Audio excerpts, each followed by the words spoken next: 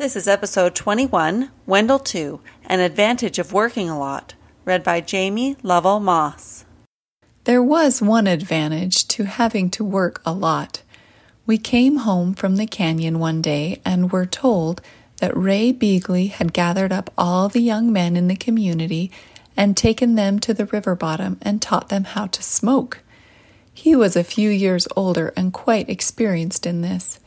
If I had been home, I might have been tempted to smoke also, even though Dad always used to tell us, if you don't take the first smoke, you will never have to worry about the rest.